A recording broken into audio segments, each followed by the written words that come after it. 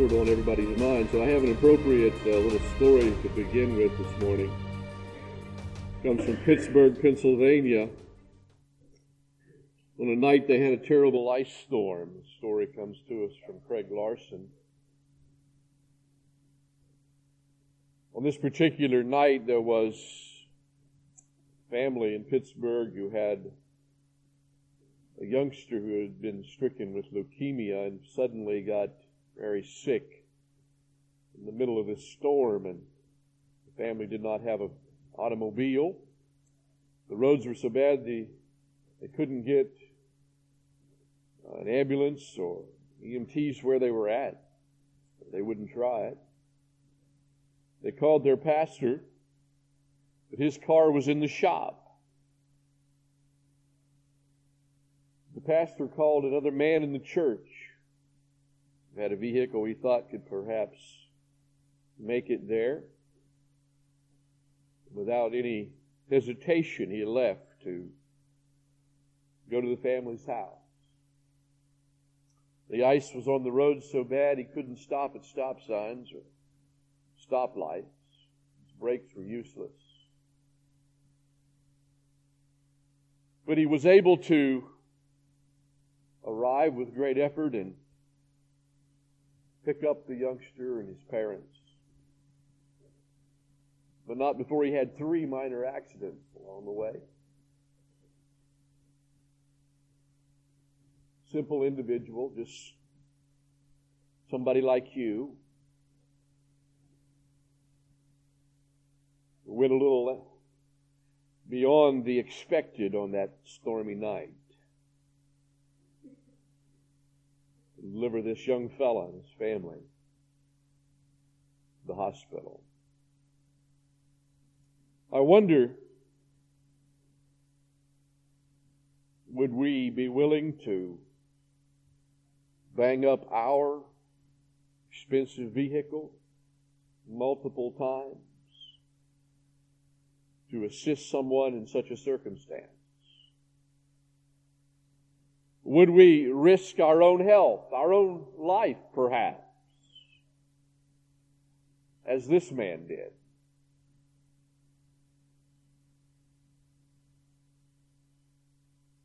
Well, John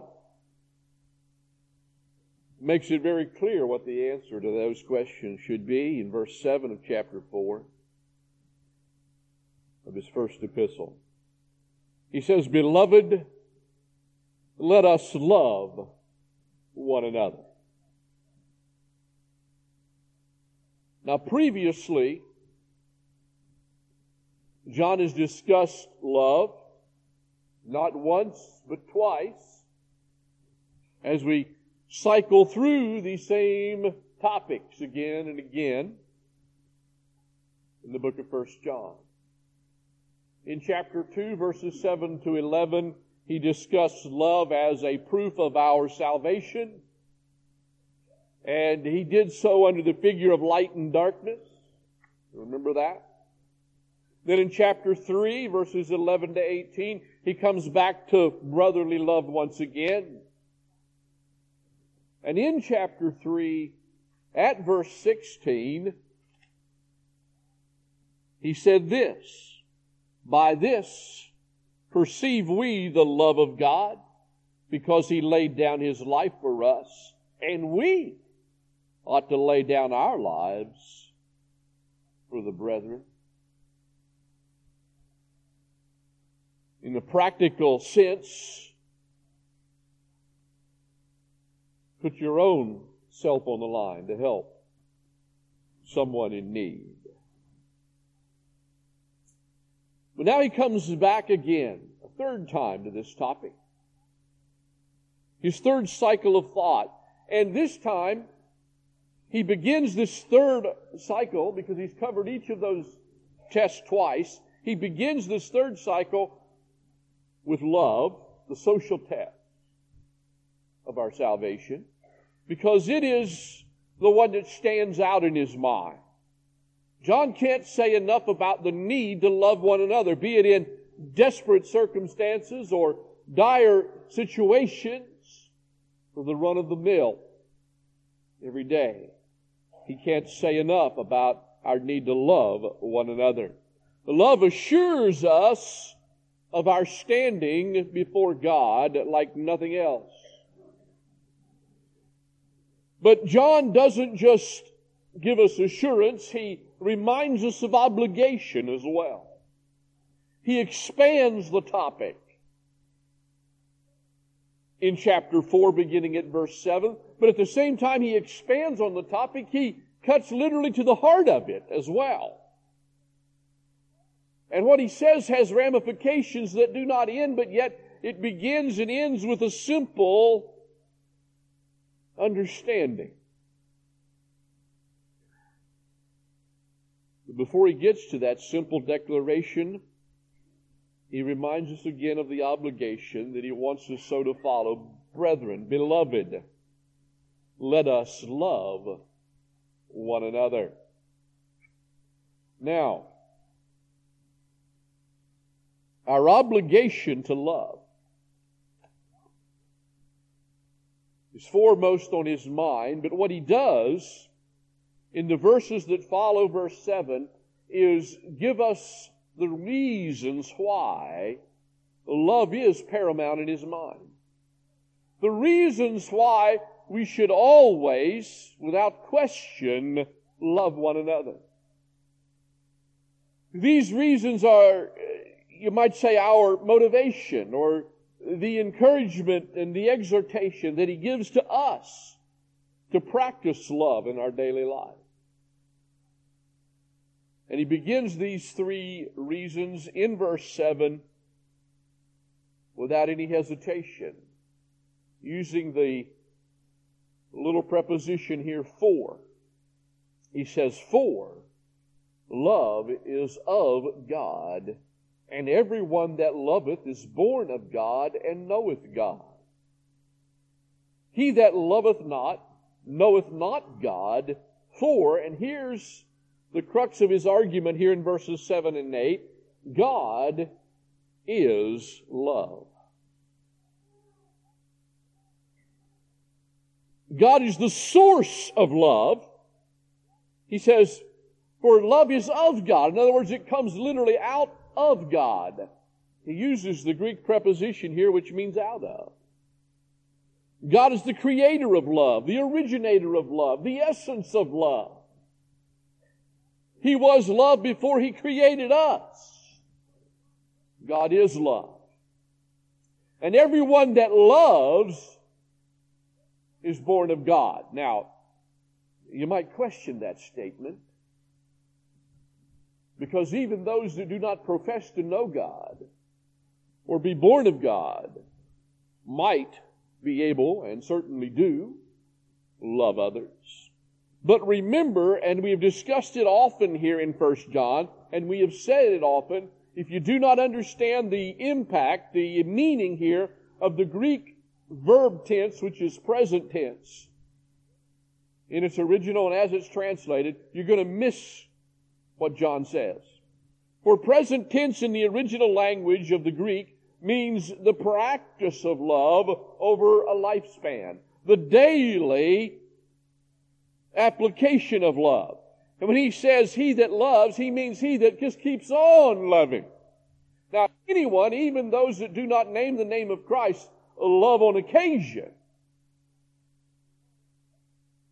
But they don't love to the same extent.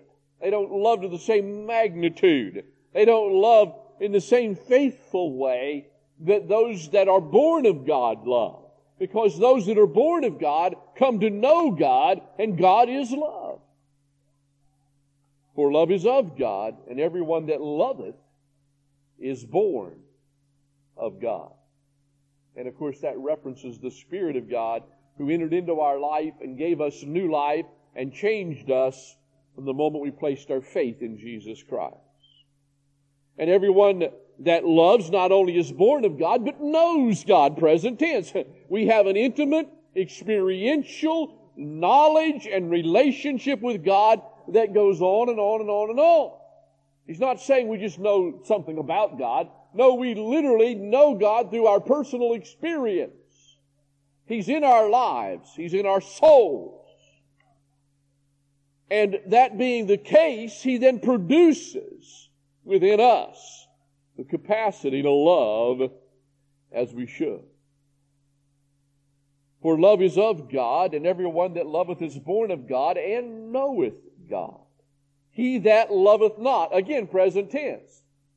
He that doesn't have this overwhelming desire and this character, this habit of life that brings love to the fore and brings it to other people, that person does not know God. He may claim to know God, but if love is lacking, he does not know God, for God is love. I don't even know a way to explain that. God is love in His very character, in His very essence. How do you illustrate that? John says they're profound in such a simple way. It's not just a cliche that we toss around as believers, but it is a reality that impacts every day of our life. Every moment we live, if we know Him. For He is love. It is His very nature. Charles Haddon Spurgeon, the great English preacher many years ago, was riding along in the buggy and he happened to see a weather vane on a farmer's barn, which said, had the inscription on it, God is love. And he turned into the yard and he found the farmer and he says, what do you mean by that? Do you think that God's love is changeable? That it veers about as an arrow that turns in the wind? The farmer said, oh no. I mean that whichever way the wind blows, God is still love. And that's about the best we can do to perhaps describe this. But you know, there's always times in life that we question God's love. There's situations and circumstances that come about in our lives that are difficult to endure. And we might question God's love. And of course we can say much about that, and we can trace cross references through the New Testament and get into a long discussion about that very thing. But I think there is a little poem here that perhaps says it best and says it very much to the point. It's entitled, What God Hath Promised. It was written by Annie Johnson Flint. She says, God hath not promised skies always blue, flower-strewn pathways all our lives through. God hath not promised sun without rain, joy without sorrow, peace without pain. But God hath promised strength for the day, rest for the labor, light for the way, grace for the trials, help from above, unfailing sympathy, and undying love. Very well said. God is love, and because He is, we ought to love one another. But there's a second reason here that John gives us as to why we should love one another. And that is this. Not only is God love, but God has loved us. He has loved us. He moves from something that always was and always will be to something that has happened in time. Historically. Verse 9. In this was manifested. He uses a Greek present or aorist tense here, a tense which means that something happened at one point in time. He's referencing something that came about historically. In this was manifested the love of God toward us. What was it that manifested the love of God? What was it that happened that caused our attention to the love of God? What was it that came about that demonstrates the love of God? In this was manifested the love of God toward us, that God sent His only begotten Son into the world. Into the world that we might live through Him. His only begotten. The best, perhaps, translation for that word only begotten, translated by those two English words, only begotten, probably the best translation would be unique. He is the unique Son. There is none like Him in many regards. Now, obviously we are to grow to be like Christ, and Christ-likeness is a goal in our life as far as our character is concerned, but yet He is absolutely unique. He is God the Son. Notice it's a capital S here. It's not referencing that He was somehow a step down from God, but He is equal to God. God exists in three persons: God the Father, God the Son, God the Holy Spirit. It's one God, one essence, three persons. You say, I don't understand that. Well, join the crowd. None of us can really fathom that when you really begin to think about it. But He is God the Son, the second person of the Godhead, who was sent into the world that we might have life, that we might live through Him. And there was none like Him, because He, being God, yet became a man. He is the God-man, fully and completely God the Son, but yet He took on human flesh and also became a man. Uniquely qualified then that He might give His life on the cross of Calvary, that we might have life through Him. When it speaks of His manifestation, when it speaks about the fact that He was sent for a purpose, it was that cross that He was nailed to. He came that we might have life. Let's continue on into verse 10. Herein is love, not that we loved God. See, we didn't love God. We didn't seek after God. Not that we loved God, but that He loved us. And the verb tense is the same as before, where He spoke of the manifestation.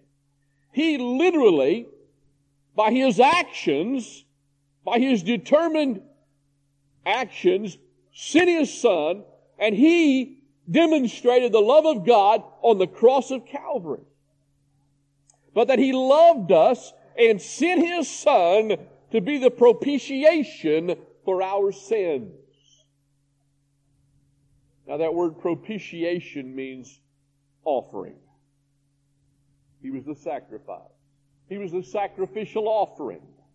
He was the one who received on that cross, in our place, the wrath of God.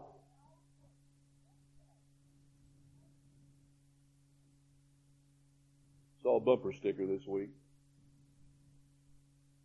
I like to read bumper stickers. This bumper sticker said, Jesus was a pacifist. And I said, no, He's not. Jesus is not a pacifist. That's what I didn't say it to the person because they were in the store somewhere, but probably thought I was nuts if I did. But in my heart and in my mind, I said, no, He's not a pacifist. A pacifist is someone who doesn't believe in settling differences through violence. Jesus settled the difference between us and God through violence. He was nailed to the cross. He died in our place. He was an offering for our sins. Our sins put Him on that cross, along with the love of God. God cannot overlook sin. God is just and holy. He is holy. He cannot condone sin. He cannot overlook sin. He is just. Sin calls for punishment, for judgment, some would say. Oh, if He's such a loving God, if God is love, how could a loving God ever condemn anyone to hell? You've heard someone say that? I know you have. How could a loving God ever send anybody to hell? I'll tell you how. He's still a loving God because He experienced hell for us. On the cross of Calvary, in our place, that we would not have to go there. And He offers full and free salvation to this world. And the vast majority of people turn their back on His free offer and walk the other way. He still loves them. For God so loved the world, the whole world, He died for every one of them. He experienced hell on that cross for every one of us. And I don't think we can begin to even understand what it must have been like for Him to go through on that cross. There was something there about separating Him from the Father, and that literal spiritual death that He endured is far more than we can ever really imagine. It was more than just the physical abuse and physical death. It was spiritual death also.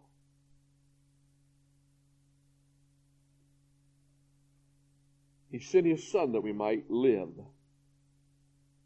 And for that to be a possibility, a reality, He had to die.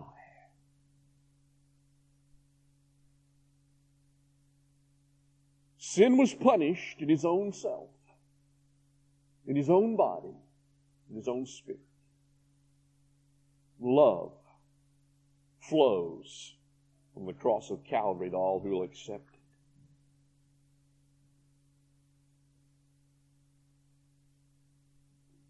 And so, we read in verse 11, again, beloved, if God so loved us, we ought also to love one another. John can't say it enough. He can't help but emphasize it here. The Spirit of God brings it to his mind. If Jesus Christ loved us in such a way as He did, and He did, if He shed His blood, if He died in our place, He became the offering for our sins, He was made to be sin for us who knew no sin. That being the case, we ought, as a response, because we know Him also, love others, love one another.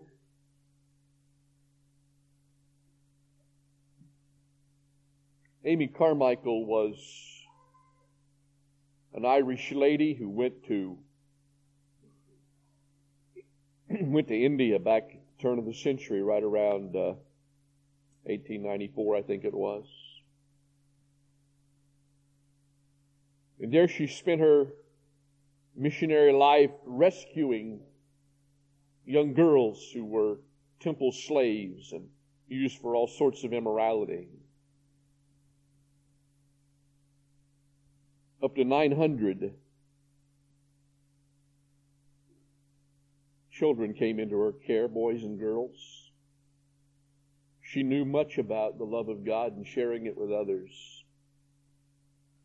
Amy Carmichael said this about our love for other people in a little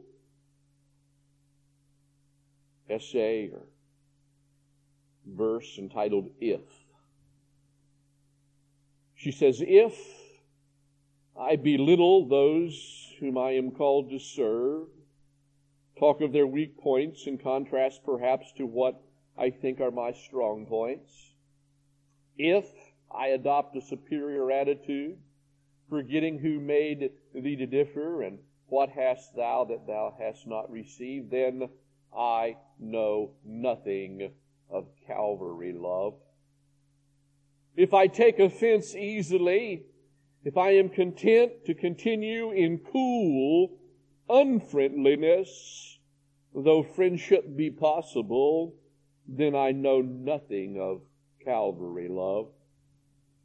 If I feel bitterly toward those who condemn me, as it seems to me unjustly, forgetting that if they knew me as I know myself, they would condemn me much more, then I know nothing of Calvary love.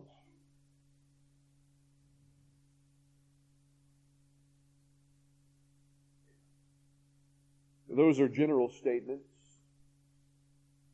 and appropriate ones. But I wanted to kind of bring things down to something very simple and practical for us. So I began to think, well, what really is it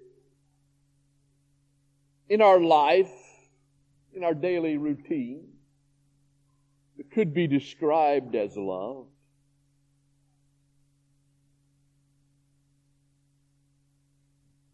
Maybe, what single word could we use to convey the concept of what love is more than anything else?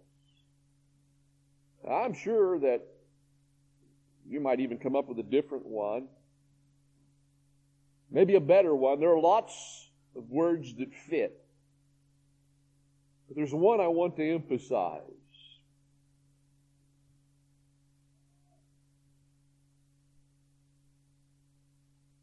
And it's a word that speaks about relationship. But yet it goes beyond relationship. It's the word time. You know, you love your children when you go off to work because you're providing, you're sacrificing, you're thinking about their college education, food on the table, and all that.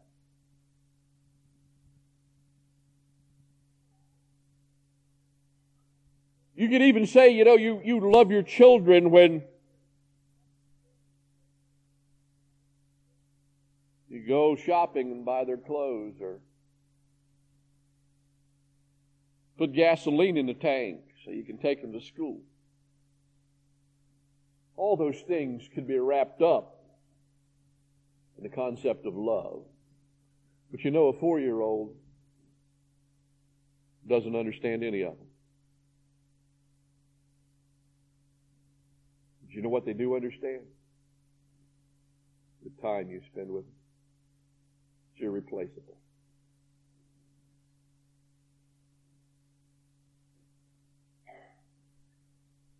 In your homes, in your lives, make time to be with your children. It will make all the difference. Take time. All those things that seem to be so important otherwise are not nearly as important as rolling around on the floor, playing games, swinging in a swing, taking a walk and picking flowers. But you see, what we can say about our children, we can say about our marriages too. And what we can say about our marriages, we can say about our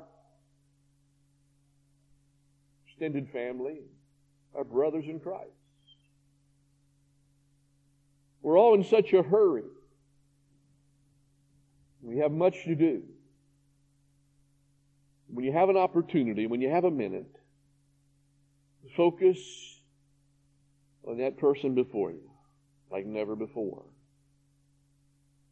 The time you spend is love. Beloved, let us love one another. A third reason, says John, that we need to love one another, and it's in a sense the greatest reason yet, but then in another way of looking at it, it's stepping down. John's drawing a circle here, a circle of love, so to speak.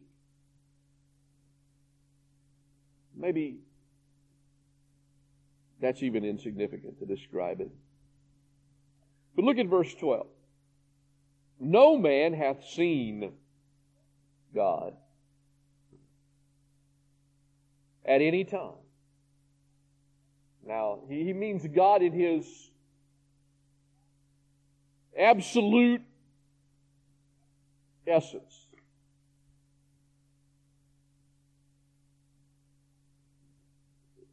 God as He was in the beginning. God as He exists.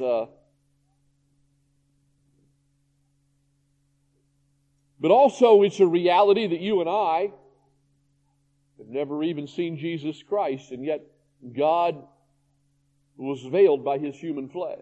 But we haven't even seen Him.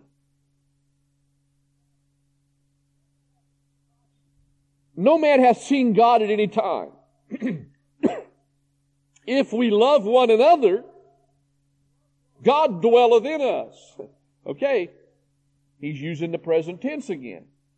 If we are loving the brethren, then God is dwelling and continues to dwell in our soul. We've had that born again experience. If we love one another, God dwelleth in us, and His love is perfected in us. Now the word here is the same, a form of the same word that Jesus spoke on the cross when He finished paying the payment for sin and said, "It is finished." He's talking about a completion of something, a fulfillment of something.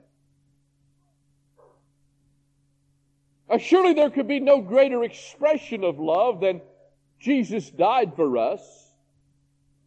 And we've talked about that. But yet that love hasn't had its fulfillment, its end result, as God intends for it to do, until it becomes a part of your life and changes your life. And you have so experienced the love of God that then you demonstrate it before others, share it with others,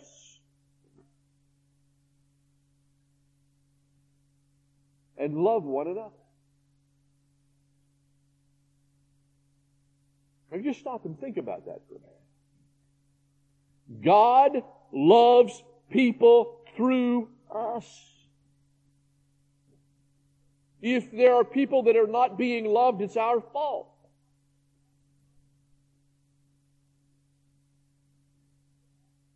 We need to open up the floodgates of our love and not keep them shut or constricted. When people experience real, sacrificial, divine love through us, they know something about God. They see His love in the only way they can see it. That man who drove that vehicle on that night in Pittsburgh slid through a light on the way to the hospital, came to a stop and sat there for a minute not knowing whether to try to make it up the hill in front of him or take a right-hand turn and a longer route to the hospital. In that moment, he looked to his right. The mother sitting there holding that youngster who was looking at him, staring at him intently, wanting to comfort the young lad. He reached over and patted him on the head, to which the little boy replied, "Mister, are you Jesus?"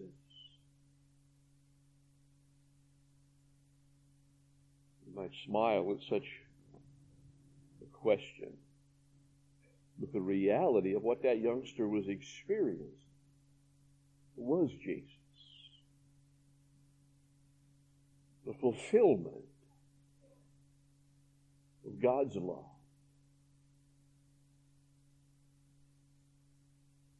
God is love. God has loved us. We are the fulfillment of His love, the completion of it. Brethren, beloved, let us love one another. Love one another. Some will claim you're a hypocrite because of the times you failed to love. Love anyway. Remember, our love doesn't have to be perfect, only improving, growing. We'll never truly approximate the God who is love in this life. We will fall far short. But let us dedicate ourselves, remind ourselves. Let us determine to love one another.